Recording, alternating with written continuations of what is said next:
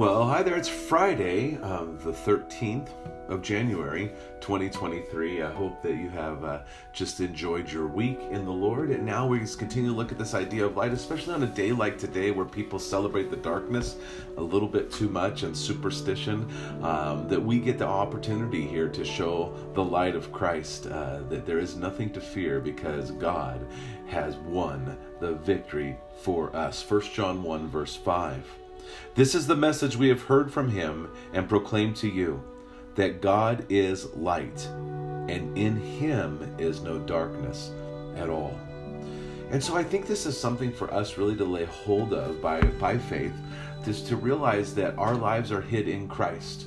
Well, we know that Jesus Christ is God, so if our life is hid in Christ, as we're told in in Ephesians chapter 1 and 2, that we're seated in Christ in the heavenly places, and Galatians 2 says, no longer I who live, but Christ who lives in me, and Christ is God, and in God there is, he is light, and there's no darkness at all. Guess what?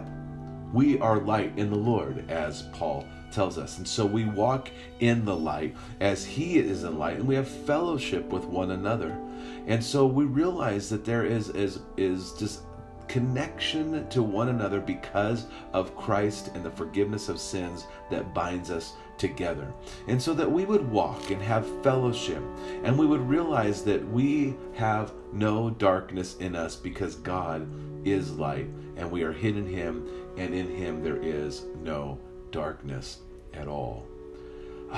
Some people find that discomforting. I find it extremely comforting that regardless of me, he has done it all and given me his light. So may God richly bless your day. Enjoy Jesus. Go and share life.